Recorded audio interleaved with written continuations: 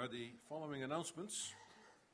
First of all, with thankfulness to the Lord, the consistory announces that our brother Jonathan Sycamore has indicated his desire to profess his faith before God and the congregation. The profession of faith is planned for the Lord willing this coming Sunday, December the 3rd, 2017, in the AM service. Secondly, an attestation has been requested by Brother and Sister Curtis and Megan Hutton and one baptized child to the Canadian Reformed Church at Owen Sound. Please rise to begin our worship.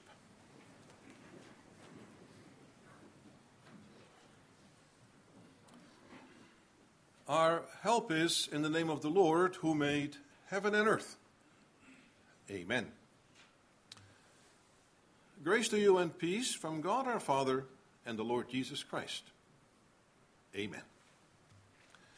Let us now sing together Psalm 99, the stanzas 1, 2, 5, and 6.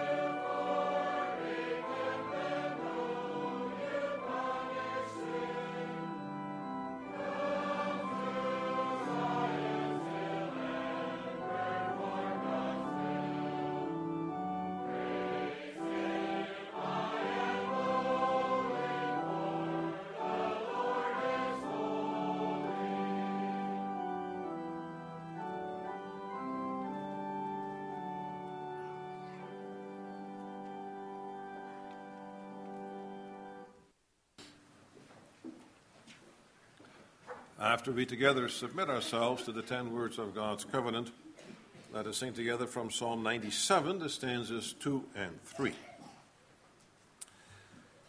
And God speaks all these words, saying, I am the Lord your God, who brought you out of the land of Egypt, out of the house of slavery. You shall have no other gods before me. You shall not make for yourself a carved image, or any likeness of anything that is in heaven above, or that is in the earth beneath, or that is in the water under the earth. You shall not bow down to them or serve them. For I, the Lord your God, am a jealous God, visiting the iniquity of the fathers on the children, to the third and the fourth generation of those who hate me, but showing steadfast love to thousands of those who love me and keep my commandments. You shall not take the name of the Lord your God in vain, for the Lord will not hold him guiltless who takes his name in vain. Remember the Sabbath day to keep it holy. 6 days you shall labor and do all your work, but the seventh day is a Sabbath to the Lord your God. On it you shall not do any work, you or your son or your daughter, your male servant or your female servant or your livestock, or the sojourner who is within your gates. For in 6 days the Lord made heaven and earth, the sea and all that is in them, and rested on the seventh day. Therefore the Lord blessed the Sabbath day and made it holy. Honor your father and your mother, that your days may be long in the land that the Lord your God is giving you. You shall not murder. You shall not commit adultery. You shall not steal. You shall not bear false witness against your neighbor. You shall not covet your neighbor's house. You shall not covet your neighbor's wife, or his male servant, or his female servant, or his ox, or his donkey, or anything that is your neighbor's. Our Lord Jesus teaches us this in a summary, Matthew 22. You shall love the Lord your God with all your heart and with all your soul and with all your mind. This is the great and first commandment. And the second is like it, you shall love your neighbor as yourself. On these two commandments depend all the law and the prophets. And the Apostle Paul writes in Romans 13 that the commandments are summed up in this word, you shall love your neighbor as yourself. Love does no wrong to a neighbor. Therefore, love is the fulfilling of the law.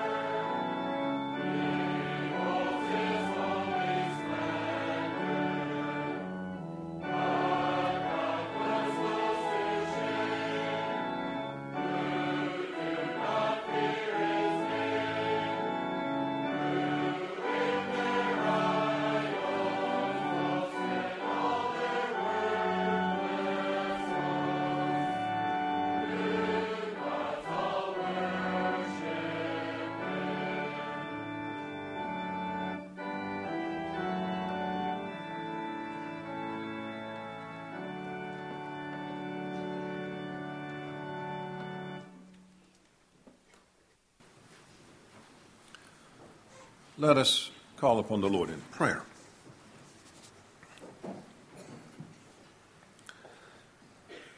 Gracious Heavenly God and Father, Almighty God, the one who sits enthroned in the heavens above the cherubim, the one who is holy, indeed most holy, the one who, when he speaks, the voice is like thunderbolts and lightning that makes the earth tremble.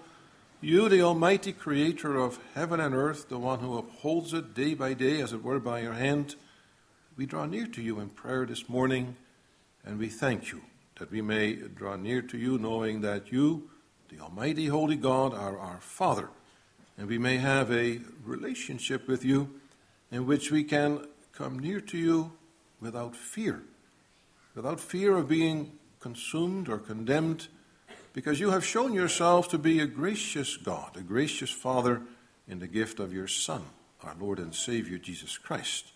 And we know that because of him it is possible that we approach you just like children can approach their fathers, the fathers whom they know that love them and care for them. And so we know you are towards us as a Father who cares for us, who loves us. Even though you are the most holy God, we can come near to you with joy in our hearts. And we do so also again this morning. We rejoice in the fact that we may assemble for worship, we may be together as your congregation. And already at the very beginning of the worship service, we heard your greetings of grace and peace. And so we were again reminded of your love for us and your Son, Jesus Christ. And Father, we confess it is a great privilege that we may have this relationship, that you so quickly put us at ease as we are together in worship of your name. Indeed, it is a gift of grace, a sovereign grace that you have shown us in your Son, Jesus Christ. But Father, at the same time as we rejoice in knowing these things, we also know the need to continually humble ourselves. Father, we have to confess that in this past week there will have been many things that did not indicate that we were your children. There were things that betrayed that love and that grace and that gift of the Holy Spirit that you have given to us. As we look back also over the past week, then we will notice there were many actions that were not pleasing to you. Perhaps we should have indeed also spoken up for the honor of your name, and we did not. We remained silent. And there will have been many words that were not proper towards one another. Perhaps even within the marriage relationship, harsh words were spoken between husband and wife, between also in a family, between parents and children. And Father, we know that you have heard them all. And even if the words were not spoken, there will have been thoughts about those close to us, thoughts about brothers and sisters in the Lord, thoughts about others that were not proper, that were not holy, that were not pure, that may have betrayed anger, that may have betrayed jealousy and envy and a desire for revenge, but we might never have spoken them, and yet you know that they will have lingered in our hearts. And so we confess also again this morning our many sins, the sins that we can indeed recollect as we think for a little bit about our past week.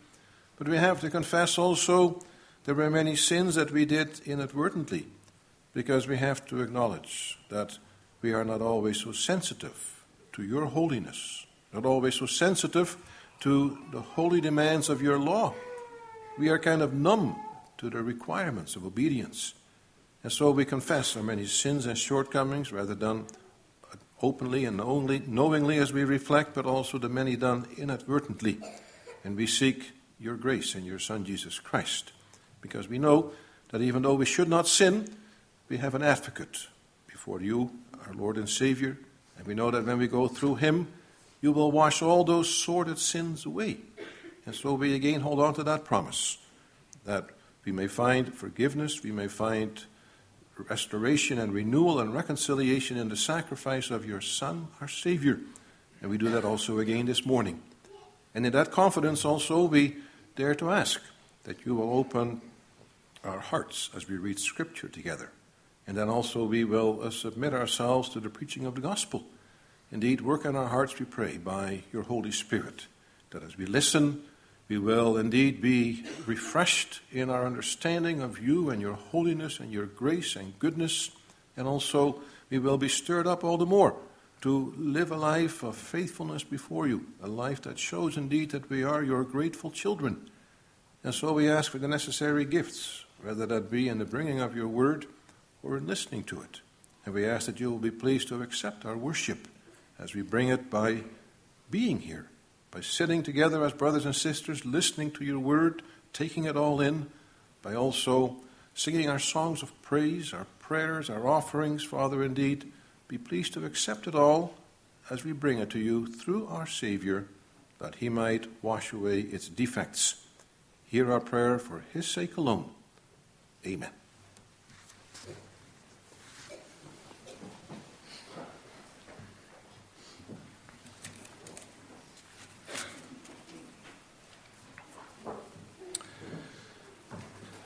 Let us now open God's holy word together. And we will read from the book of Exodus, chapter 19. That chapter will also be the text for the sermon.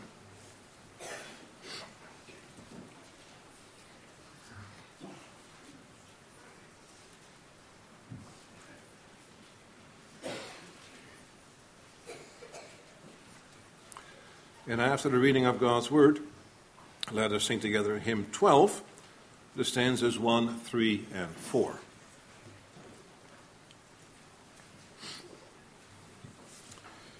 And we read the Word of God there as follows. On the third new moon, after the people of Israel had gone out of the land of Egypt, on that day they came into the wilderness of Sinai. They set out from Rephidim and came into the wilderness of Sinai, and they encamped in the wilderness. There Israel encamped before the mountain, while Moses went up to God. The Lord called to him out of the mountain, saying, Thus you shall say to the house of Jacob, and tell the people of Israel, You yourselves have seen what I did to the Egyptians, and how I bore you on eagle's wings, and brought you to myself. Now therefore, if you will indeed obey my voice and keep my covenant, you shall be my treasured possession among all peoples, for all the earth is mine, and you shall be to me a kingdom of priests and a holy nation.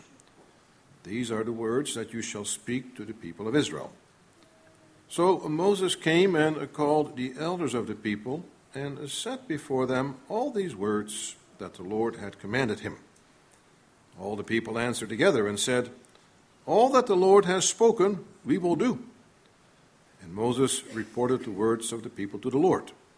And the Lord said to Moses, Behold, I am coming to you in a thick cloud, that the people may hear when I speak with you, and may also believe you forever.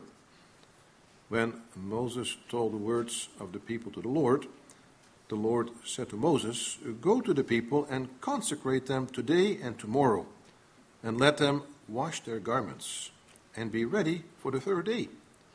For on the third day the Lord will come down on Mount Sinai in the sight of all the people. And you shall set limits for the people all around, saying, Take care not to go up into the mountain or touch the edge of it. Whoever touches the mountain shall be put to death. No hand shall touch him, but he shall be stoned or shot. Whether beast or man, he shall not live. When the trumpet sounds a long blast, they shall come up to the mountain. So Moses went down from the mountain to the people and consecrated the people, and they washed their garments. And he said to the people, Be ready for the third day. Do not go near a woman. On the morning of the third day, there were thunders and lightnings, and a thick cloud on the mountain, and a very loud trumpet blast, so that all the people in the camp trembled.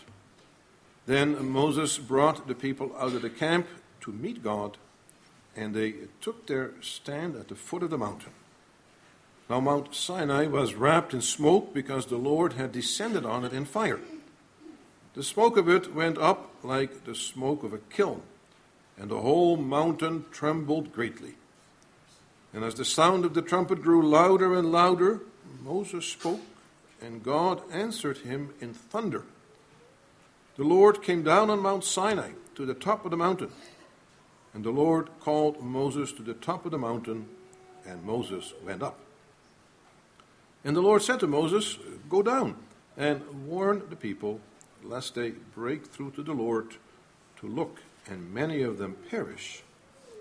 Also let the priests who come near to the Lord consecrate themselves, lest the Lord break out against them. And Moses said to the Lord, The people cannot come up to Mount Sinai, for you yourself warned us, saying, Set limits around the mountain and consecrate it. And the Lord said to him, Go down and come up, bringing Aaron with you. But do not let the priests and the people break through to come up to the Lord, lest he break out against them. So Moses went down to the people and told them.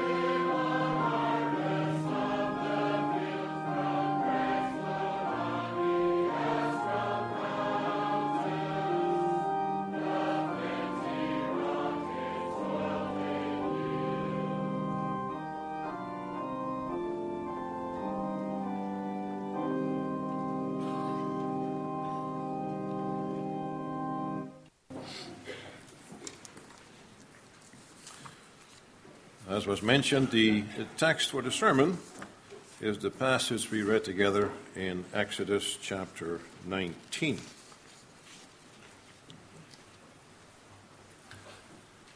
After the sermon, let us sing together Psalm 24, the stanzas 2 and 3.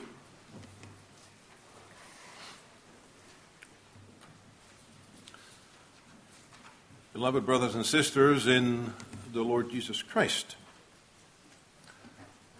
our text for this morning can be seen as the high point in the book of Exodus, perhaps even the high point in the Old Testament times. After all, it's all preparation for and then also the beginning of God coming down to his people on Mount Sinai. This was not just a vision or a dream of some individual. This was not just the appearance to one person. Of course, the Lord had done that before, appearing to Abraham or even to Moses at the burning bush. No, here the people together were going to meet the God who had just brought about that great act of deliverance, setting them free from bondage and slavery in Egypt. Of course, this is what the Lord had also indicated to Moses when he revealed himself at the burning bush.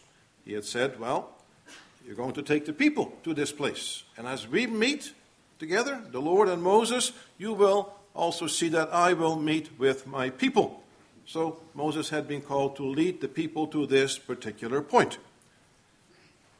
Now, if you put the pieces together, also at the beginning of the chapter, when it speaks about the beginning of the third month, that indicates that Israel had been traveling about 6 to 8 weeks because they had left about the middle of the first month of the new year, as indicated by the Lord, taking about 6 to 8 weeks to get to Mount Sinai. Now we also learn how when they got there, Moses wasted no time in approaching the Lord and to prepare for this meeting. Because you get the impression that when they got there, well, Moses left the people to set up camp. You know, it always takes a while when you have to set up camp, even for families going camping. Then, as they were busy with that, Moses right away went up the mountain. But as the account unfolds for us, then you quickly get the impression that while Moses was eager to have it all happen, it's like the Lord said, well, Moses, not so fast. Yes, the moment of meeting his people is near. But there are a couple of important things that need to be cleared up before that meeting can take place. After all, the people are about to meet the holy God, the almighty creator of heaven and earth. It's not just some ordinary kind of meeting. No, meeting the creator of heaven and earth, who sits enthroned in the heavens, always surrounded by the holy angels. You just don't walk up to a God like that.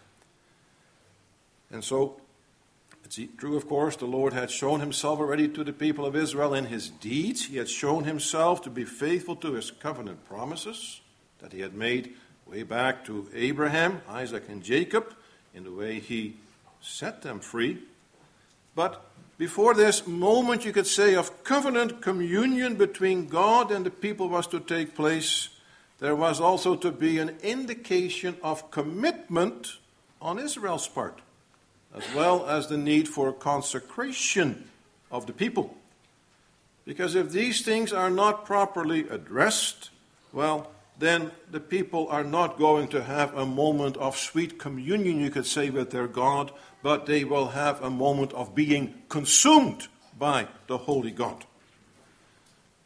And now we need to pay careful attention to all this, for it is not just a moment in Israel's history.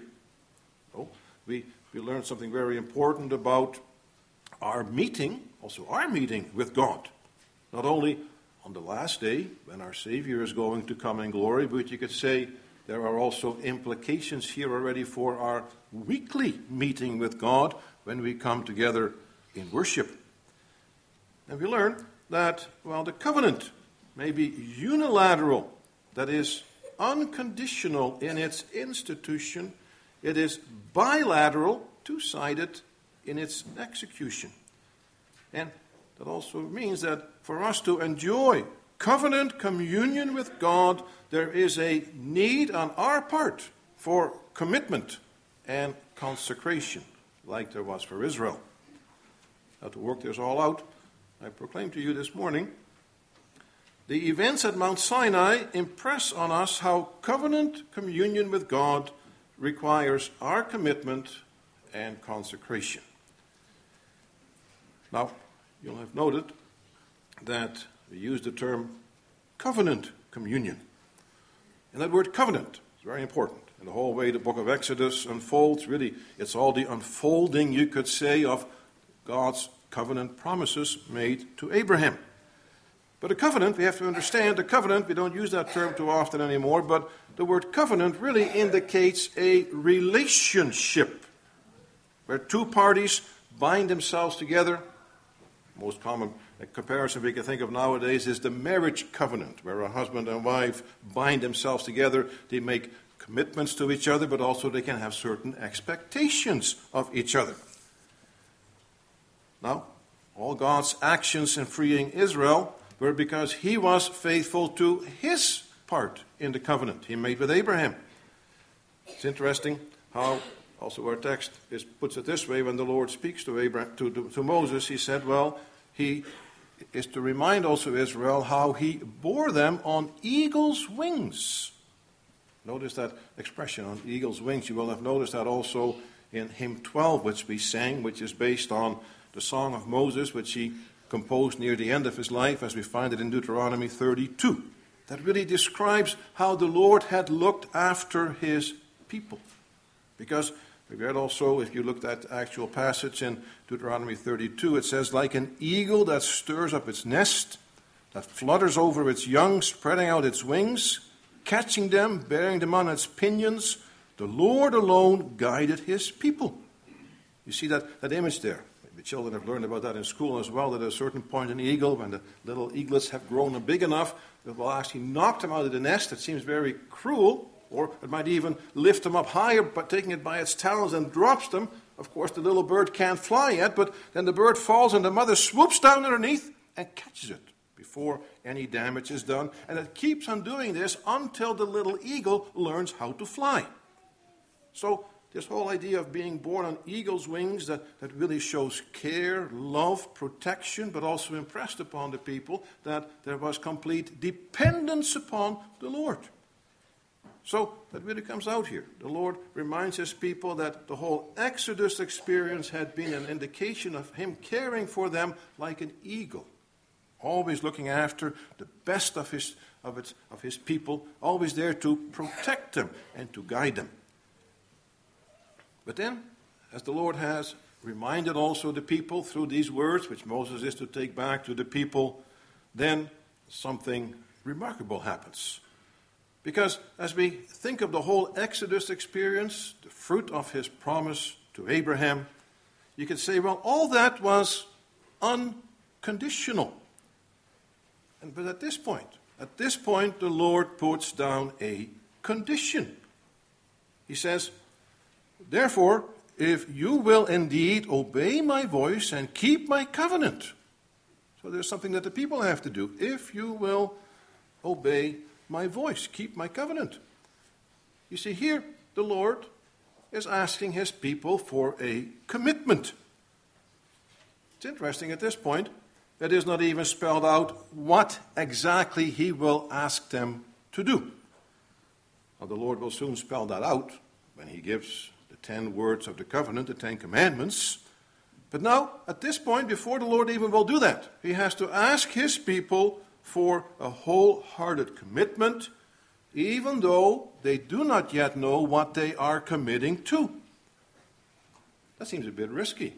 It's like saying to someone, oh, just trust me, can you just sign your name on this check and just trust me, I won't put a wrong kind of amount in over there. You know, who's going to do that? Give a blank check to someone.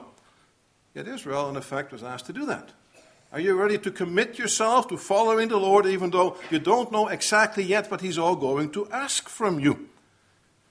But of course it comes against a certain background. It comes in a certain context. The God who asked this of his people just has reminded them, look what I have done for you. Look how I have borne you on eagle's wings. I have protected you. I have provided for you, even through all those journeys in the wilderness. He gave bread from heaven. He gave water when they were thirsty. So the whole escape from Egypt, going through the Red Sea, all those things together, the Lord says, this is what I've done. Now I want you to trust me that it is okay from this point on.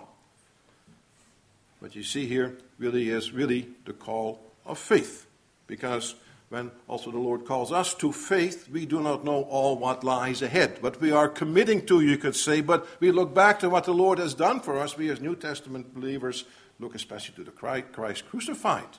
And based on what he has done, we say, yes, I trust the Lord. He's done all that for me. He has borne us on eagle's wings, setting us free from bondage to Satan and to sin. And now I know it is okay. I can trust him. I don't even know what all the implications are. It doesn't really matter. We say yes to God, based on what he has already done for us, showing his goodness, his love, his compassion. But you see the marvel of this covenant, this relationship, brothers and sisters, where the Lord reminded his people of how far he had brought them already. But then he says, in effect, before we go any further, I want to hear from you whether you trust me, whether you are ready to commit yourselves to keeping my covenant. It really comes across at this point as the Lord giving Israel a choice.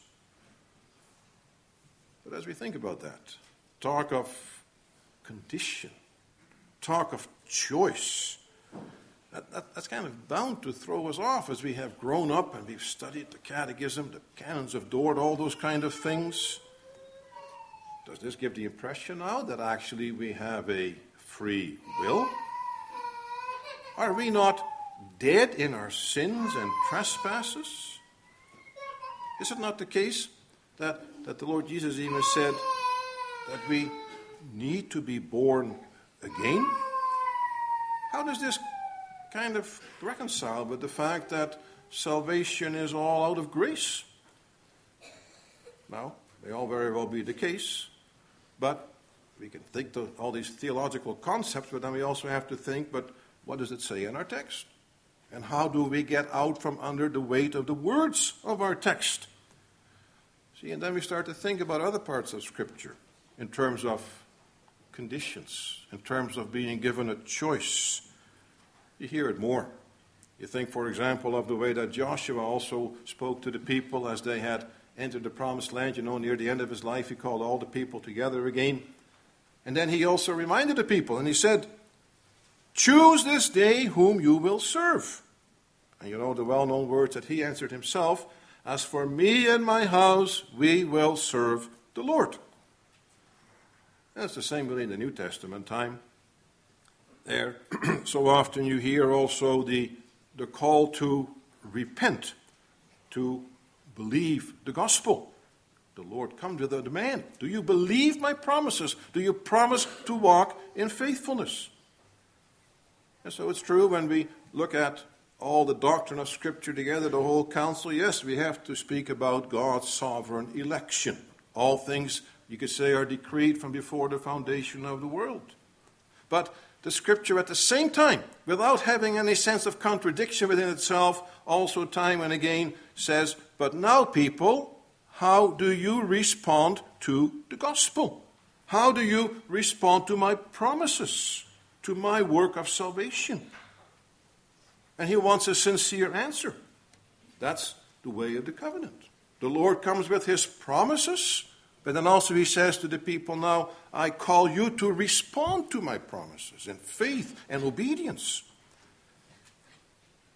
And the importance of the affirmative answer of his people comes out in the way the Lord said that if they obey his voice, they would be his treasured possession and a kingdom of priests, a holy nation. And so, what this comes down to is that only by wholeheartedly responding to God's love would also the people then fulfill the purpose God had in mind for them of being instruments to accomplish his purpose for them. and the mention of being his treasured possession while all the earth belongs to him. It's kind of a reminder of how the Lord, when he set Abraham apart, he didn't say, well, I'm never going to pay attention to the rest of the world again.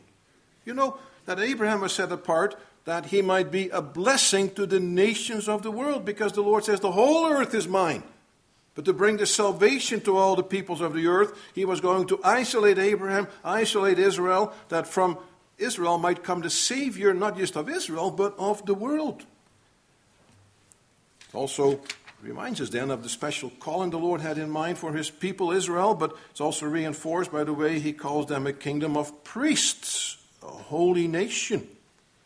It's not just like your typical kingdom where people are only busy looking after themselves, trying to make a good life for themselves and all focused on the things of this earth.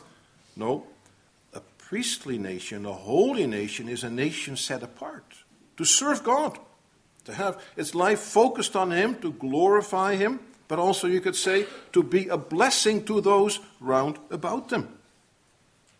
Because as a priestly nation, they would really stand out from the nations round about.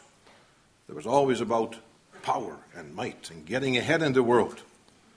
Israel was not to be that way. They were not to be like the run-of-the-mill nations that the world is full of.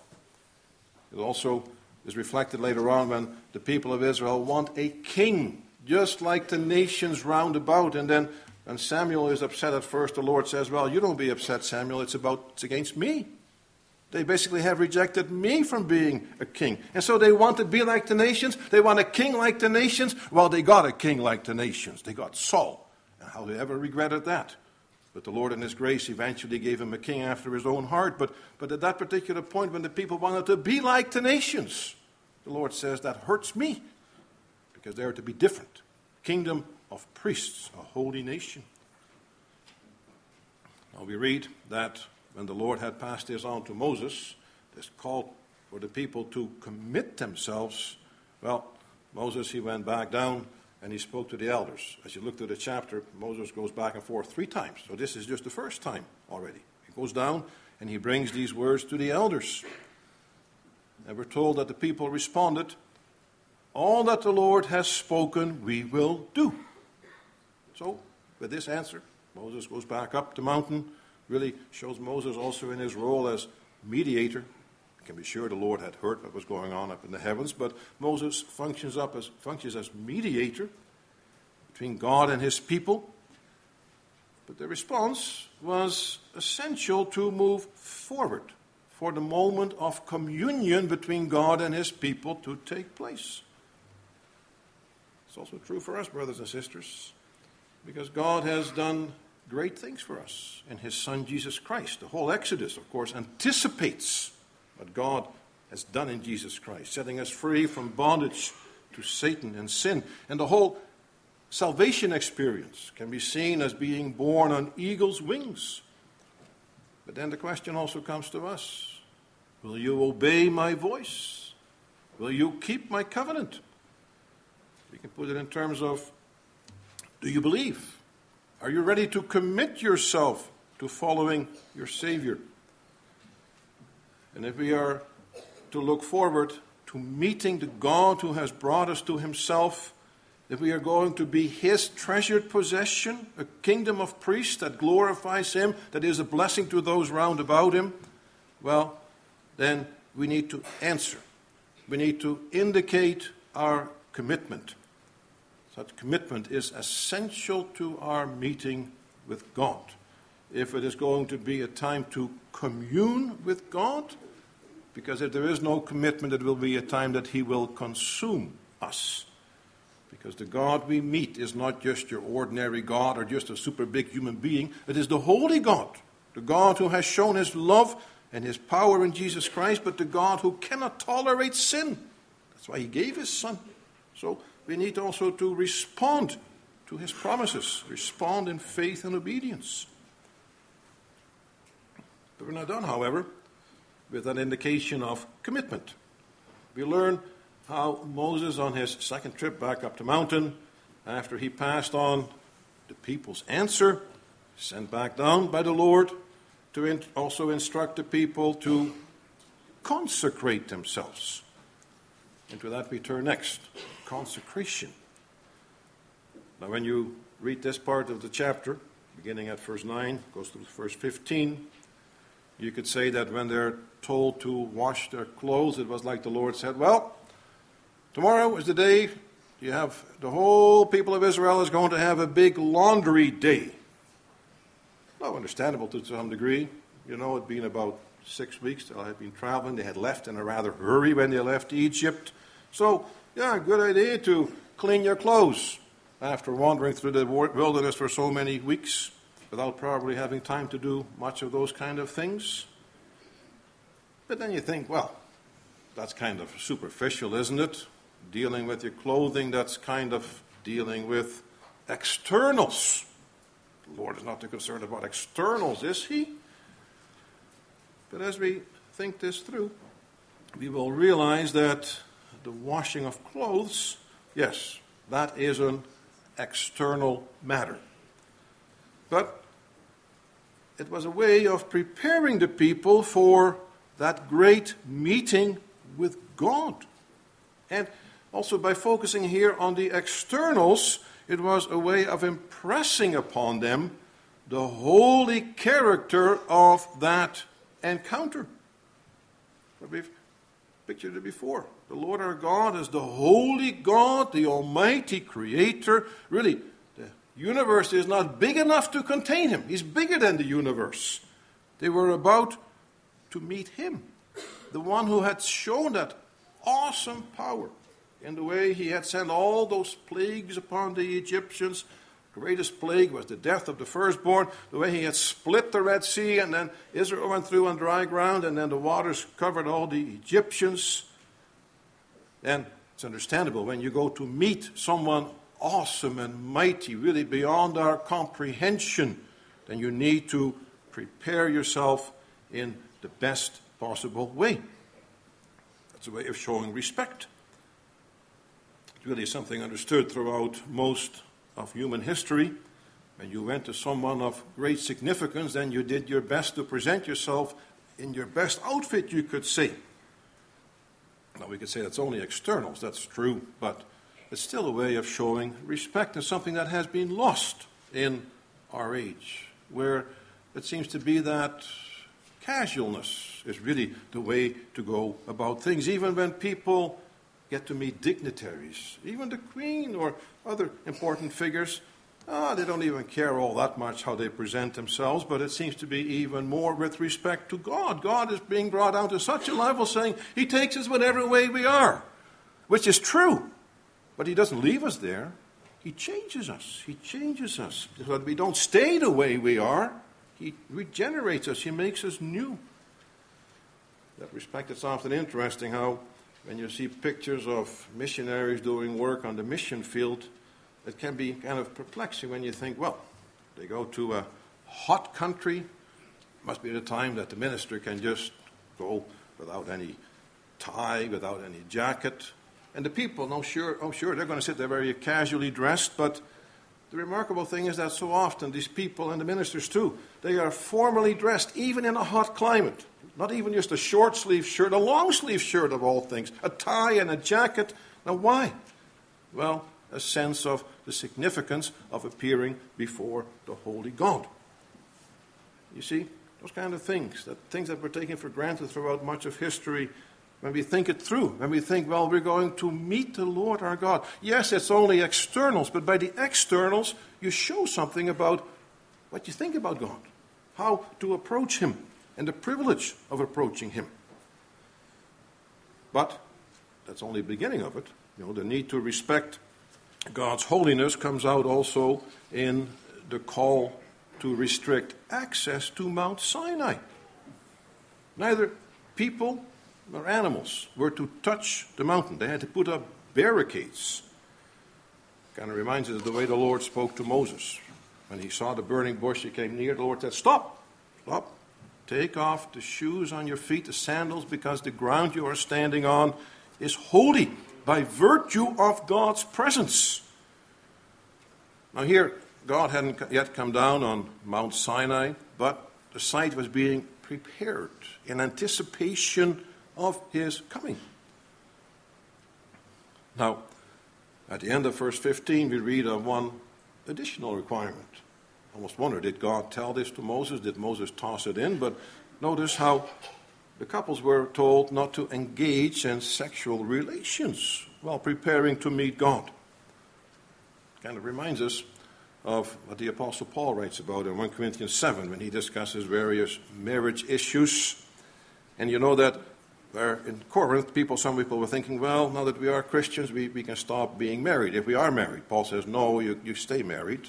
Or some might have thought, well, we don't have to engage in sexual relations because we want to be focused on God. So Paul says, no, that is still part of life, and don't abstain for no reason whatsoever. But he says, maybe a couple wants to decide that for a few days they will abstain so they can concentrate on their relationship with God. They can have perhaps extra time for prayer. But don't do it too long, he says. That's not good. Because by putting marriage also in the background and the marriage relationships, there was a time to focus more fully on the relationship with the Lord. So that kind of thinking can be there on occasion. But here, also because there is the great encounter waiting for the people of Israel, you're going to meet the Holy God. Clear your lives, clear your mind, be focused on what you are about to experience. Notice that. Everything is being done to focus attention fully on what is about to take place. The Lord wanted Israel to be ready for the moment he came, ready for the time of covenant communion which overshadows every other relationship we have in this life. But now as we look at this instruction, very practical you could say, dealing to a degree with externals, if we look at it within the broader context of Scripture, we realize that really what is being anticipated here is a greater consecration, which is internal. Points to the call for living a consecrated life that is a life of holiness. Israel would soon learn about this because, we get the Ten Commandments, but then the Lord expands on that. He gives all kinds of instructions also when it comes to daily living. Think also of the book of Leviticus. Sometimes that book is called the Holiness Code because not only does it speak about sacrifices, but all kinds of instructions are given for how to live a life of holiness that shows they are different from the nations round about. So that's an internal thing, a moral thing. It's also expressed in Psalm 24. We sing a couple of stanzas after the sermon where we read, "Who shall ascend the hill of the Lord? And who shall stand in his holy place? He who has clean hands and a pure heart." So clean hands, that refers to our deeds, the things that we do. The pure heart refers to the intentions and the desires. So it goes on, who has clean hands and a pure heart, who does not lift up his soul to what is false and does not swear deceitfully. You see, the consecrated life is not just the external things, then you end up in legalism.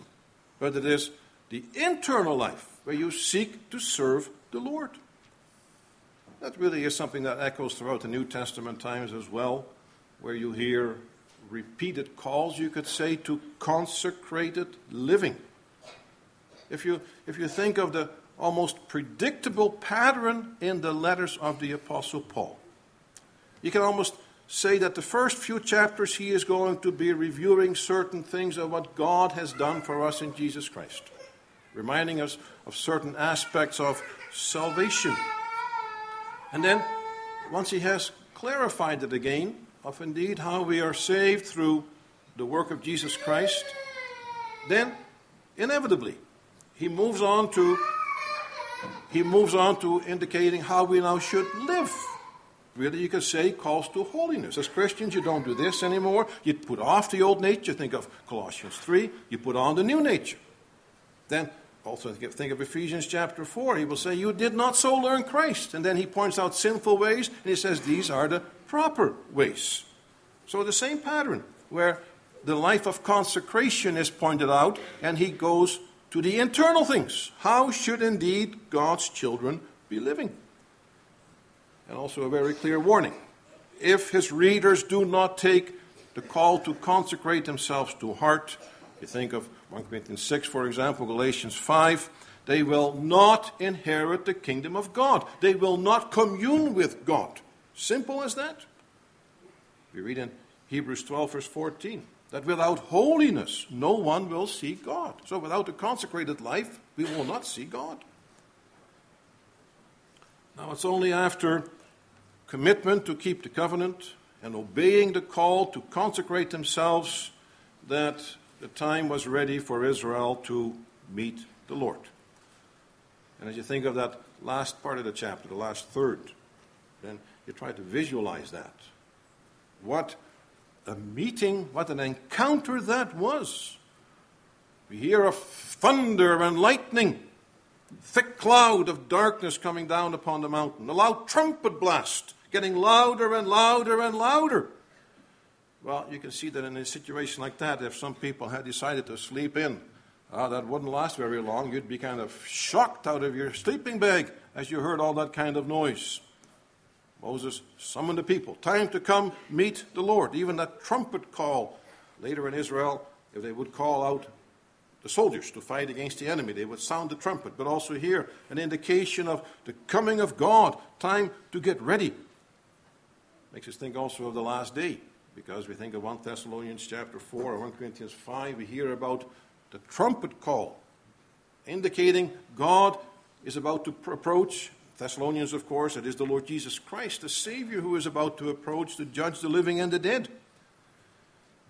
But keep in mind that these mentions of thunder, lightning, and the cloud, they are all indications in Scriptures of God's presence. The cloud of presence had been there already. It served as a shadow during the day when the sun would be beaming down on the people. At night it was a giant night light, so the people wouldn't have to be afraid in this scary wilderness. The Lord was near to them. But also this whole image of thunder, lightning, cloud, all indicating also the voice of God. Thunder is a voice of God. Think also here of the vision of Ezekiel. You want to get another impression of how God's presence is indicated. Read Ezekiel 1. What a majestic vision of God coming near, and Ezekiel seeing many things, and he's just stuttering and stammering to explain it all, but he has the sense of the presence of God, and he's overwhelmed by it all. Notice also the trembling. Mount Sinai trembles. The people tremble. Who wouldn't be shaking in their boots? Just imagine if right now a big thunderstorm would break out, and the thunder would keep on going, second after second over top of this building, and the whole building would shake. Well, every child would be terrified with fear. Not only the children, even the adults. What's going on over here? Indeed, when the Lord comes down, then the earth shakes. In that respect, even time and again also in the book of Psalms, you notice some of the songs that we've been singing that speak about God's presence, His might, and indicated by the thunder and the lightning. Many psalms speak about that. Now we are told how Moses, again showing his role as mediator, having brought the people out of the camp, is called up by God. So this is his third trip up the mountain. Then sent back down again. Reminder to the people, do not touch the mountain. Seems kind of strange, you know. The Lord had kind of impressed that upon Moses already, and then we would think, had God forgotten? And Moses has to kind of remind the people. But we can also see it here as the Lord underlining the point. He has come to meet his people. Yes, it's happening, but it should never be forgotten that though he is coming so close to his people, he is the holy, eternal God. And that means that no matter how intimate we may be in our relationship with him, there always has to be a proper respect and a distance between him and us. Later on, this would become also evident when he had the instructions given for the tabernacle. You know, when we think of the tabernacle and all the curtains that had to be made, all the different courts, and then also finally you have the Holy of Holies, it is like the Lord. He put all these insulating blankets around himself. Yes, he was going to come close to his people, but they couldn't come too close. When later on, at one point, you know, when after the ark had been captured by the Philistines and finally it came back to Israel, then some curious members of some curious people of Israel, they came and they wanted to look inside of it. That they couldn't do that. They were struck dead on the spot. You cannot come that close to God in His holiness. You have to respect the buffers and the insulating layers He puts around Him. And if you do not respect that, you're going to be consumed. Later on, too, when David brought the ark to Jerusalem, and it was on the cart, shouldn't have been, and then began to totter and almost ready to topple, and then Uzzah tried to stop it. He was struck down on the spot. The Lord is the holy God. We should never forget that, even though we may be His children. So he insulates Himself for our safety. Later on, we mentioned the tabernacle was being built, and then the priests had the role of being mediators, and the high priest could only go once a year, and he could only go with the blood of the sacrifice to make atonement for the people. Later on, of course, our Lord Jesus Christ fulfilled that role perfectly. He just didn't go into the earthly sanctuary, He went into the heavens itself. But we see there how significant it is that if we want to approach the holy God, we have to go through the ways, the safe ways that He has laid out for us. If we don't do that, here as New Testament believers, if we do not go through Jesus Christ, then we will not see God as a God with whom we commune, but a God who will consume us. Only in Christ is it safe. Can we draw near? With certainty we will be received. Now at this point we can think once more of Hebrews 12. We mentioned that before, mentioned how without holiness we cannot see God.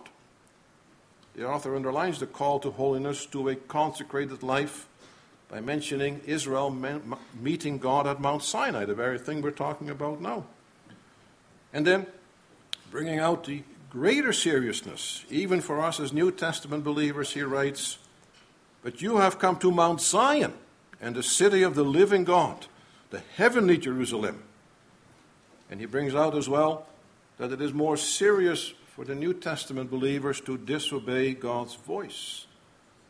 For to meet God, He calls for our commitment, our consecration. And then before giving the final exhortations about how we should live a consecrated life in Hebrews 13, he writes at the end of chapter 12, "Let us offer to God acceptable worship with reverence and awe, for our God is a consuming fire." Notice that warning. There He is, a consuming fire. You don't want to be burned, but you want to commune with Him, then come to Him in His way, through His Son. Walk in His way of His Son. There's a thin line, you could say, between God consuming those who draw near and God communing with those who draw near. And so what we see as we come to the end of the chapter, and the Lord is about to give the 10 words of the covenant, is that this marvelous moment of communion between God and His people did require commitment on the part of His people and consecration of the people. In our New Testament terms, we would say that one cannot expect to be welcomed into the presence of God without faith and the accompanying life of holiness, without commitment and consecration. That's true already now. Not only now with a view to the last day, it's also a tremendous blessing that we may commune with our God in our weekly worship. That weekly worship in a way connects us to that moment at Mount Sinai. Almost in a way, almost see it as a reenactment of that meeting with God as we are together as His people. But it also anticipates how we will meet with Him at the last day. And let us therefore impress it upon our hearts, brothers and sisters, that our God is a consuming God, but it is good news that we may have communion with Him. But to enjoy such communion, He does call us to commit ourselves to His covenant and consecrate our lives. Amen.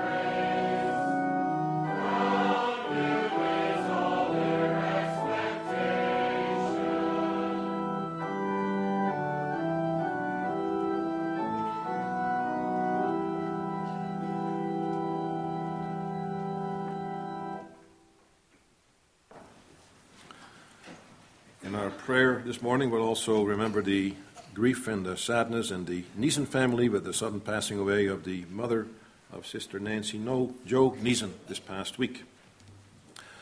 Let us call upon the Lord in prayer. Heavenly God and Father, we approach your throne of grace, and indeed we continue to marvel that this is possible, that we can come near to you, and we may live in fellowship with you. We may commune with you. We marvel that you have come to us as a sinful people. You have established a covenant relationship. You have bound yourself to us. You, as you carried Israel on eagle's wings out of Egypt, we know that you have carried us out of bondage to Satan and to sin. And now we also hear your call to commit ourselves, to keep in covenant, to live in faith, to consecrate our lives. And so we pray, Heavenly Father, that you will work on us, that we may indeed hear, we may also respond to that call and see the beauty of being in fellowship with you, but also that you place the obligation upon us to live in faith before you and to walk in your ways. That we understand also that the covenant has many rich promises, but you also lay obligations upon us as your children. Work on us by your Spirit, that we walk in such a way that we show we are your children. We may also experience that sweet fellowship with you in your Son, Jesus Christ, and the fellowship also of the Holy Spirit. Father, we also remember in our prayer our various needs as your people. Continue to watch over our older brothers and sisters who have to deal with all the ailments that come with aging and the challenges. Encourage and strengthen them. Be also with those who are grieving. We think of the Neeson family, as also there has been the sudden passing away of the mother of our sister Nancy Joe Neeson. We pray, Father, that you will encourage the family, that even though it is so sudden, so abrupt, it may also be realized that there is comfort at all times, that while we may leave this life all of a sudden, those who belong to Jesus Christ come to a point where they may enjoy greater fellowship with their Lord and Savior. And Father, may that hope of the gospel, that indeed in life and death we belong to our faithful Savior Jesus Christ, that nothing really can separate us from his love, may that also encourage the family in this time of grieving as they come to terms also with that sudden loss, that sudden death in the family. Father, continue to watch over us also in our family lives.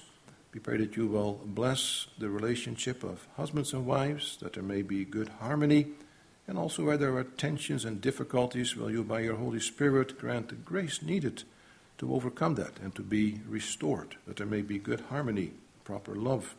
May also in that respect reflect the relationship of the Lord Jesus Christ and his church. Give husbands what they need to be Christ-like in their leadership in the family, and give wives what they need to be church-like in the way that they also respect their husbands and look after their families, that there may be good harmony in every way.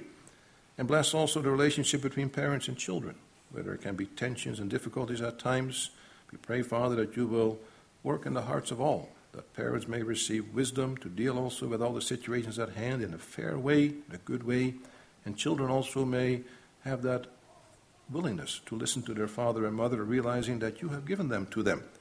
We pray, Father, that you will so bless our family life, also continue to bless the life of the church family.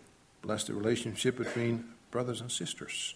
Also, we know that there may come tensions, at times hard feelings, conflicts, and we pray that you will grant the grace needed to work through those conflicts, that there may also be good harmony within the congregation. Give the brother office bearers what they need. Be with Reverend Chase as he goes about his task. Give him wisdom and insight, and bless the preaching and teaching that takes place, that he may build up the congregation.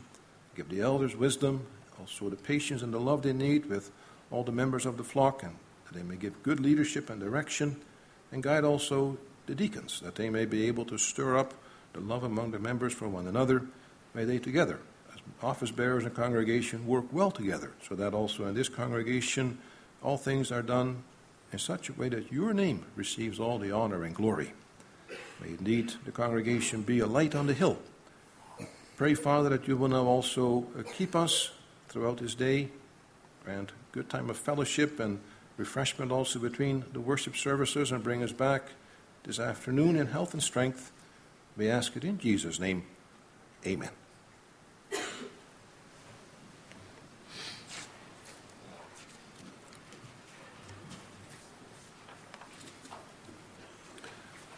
You received the opportunity to give your offering. It is for the